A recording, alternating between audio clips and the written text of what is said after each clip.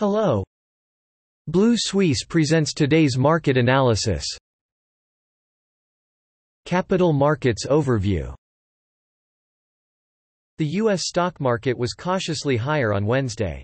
Investors continued to assess the prospects for strong growth and increased confidence in the Fed's loose monetary policy amid rising inflation. At the same time, the number of new jobless claims and Personal Consumer Price Index (PCE) inflation that will appear later this week will provide the latest information on the labor market and price pressures. Cyclical stocks performed best. On the company side, Ford's stock price rose more than 3% after it announced that it would increase its electric vehicle spending to $30 billion. Amazon agreed to acquire Metro-Goldwyn-Mayer for $8.45 billion. In addition, Nvidia, Workday, Williams-Sonoma, and American Eagle Outfitters will also announce earnings after the close. The major Canadian stock indexes continued their upward momentum on the second trading day on Wednesday. The benchmark S&P/TSX Composite Index broke through the 19,600 level for the first time, and the price of gold rose to a 4-1/2 month high, driving material stocks to rise. The London stock market closed again with shocks and was basically flat. The benchmark FTSE 100 index hovered around 7,030. Investors seemed reluctant to Masukura before announcing the highly anticipated April personal consumption expenditure data on Thursday to interpret inflation. The Federal Reserve predicts that inflation will accelerate in 2021. Still, the concern is that the rise in inflation is not temporary and will force the Fed to downsize faster than expected. On the corporate side, British Land Co plc, a British commercial real estate company, has reported annual losses for the third consecutive year. Marks & Spencer said it expects profits to recover this year but warned that it is unlikely to resume dividends. European stock markets closed down on early gains on Wednesday and traded along a flat line. The previous day's close was close to a record high as investors continued to worry about the trajectory of inflation. The Fed's preferred inflation indicator, the U.S. Core Personal Consumption Expenditure Price Index, CPI, jumped to 2.9% in April, from 1.8% in March to the highest level since 1993. At the same time, U.S. Federal Reserve (Fed) officials reiterated their position that recent inflationary pressures are considered temporary.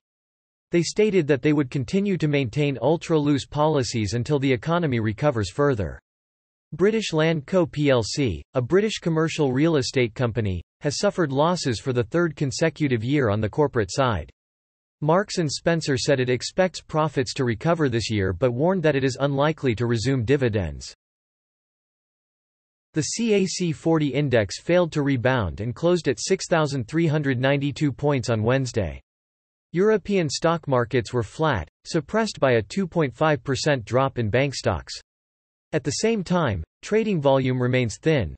The BPER Banca index fell nearly 6%, while its largest shareholder Unipol index fell nearly 4%. During the meeting, traders digested that the Unipol Group had increased its shareholding in Banca Popolare di Sondrio from 4% to 7%, aiming to alleviate the possibility that may occur between banks in the region and their larger rival, BPER Banca. Merge. Nevertheless, the upward momentum of Diasorin stock has not diminished.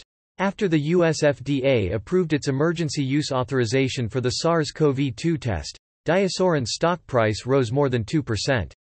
Finally, Aramis, a subsidiary of Stellaris, specializing in online sales of used cars, announced that it intends to raise funds €250 million through an IPO on the Paris Stock Exchange after the registration documents have been approved. US dollars. The major stock indexes in the Asia-Pacific region were mixed on Wednesday, and investors continued to digest inflation concerns, although central banks worldwide, especially the Federal Reserve, are still committed to currency support. The Hang Seng Index performed best, up 0.8% to close at 29,146 points, led by technology stocks. The Chinese stock market and the Japanese stock market, the Nikkei 225 index rose 0.3% to 28,642, also rose, but the Australian stock market fell. The Australian Stock Exchange Index 200 index fell 0.3% to 7,093 point. because Victoria State reported a new local coronavirus infection on Tuesday and implemented new restrictions in Greater Melbourne. The Korea Composite Stock Index closed little changed, 0.1%, reported 3,168 points. That is all for today. Visit Blue Suisse website for more analysis for free. See you tomorrow.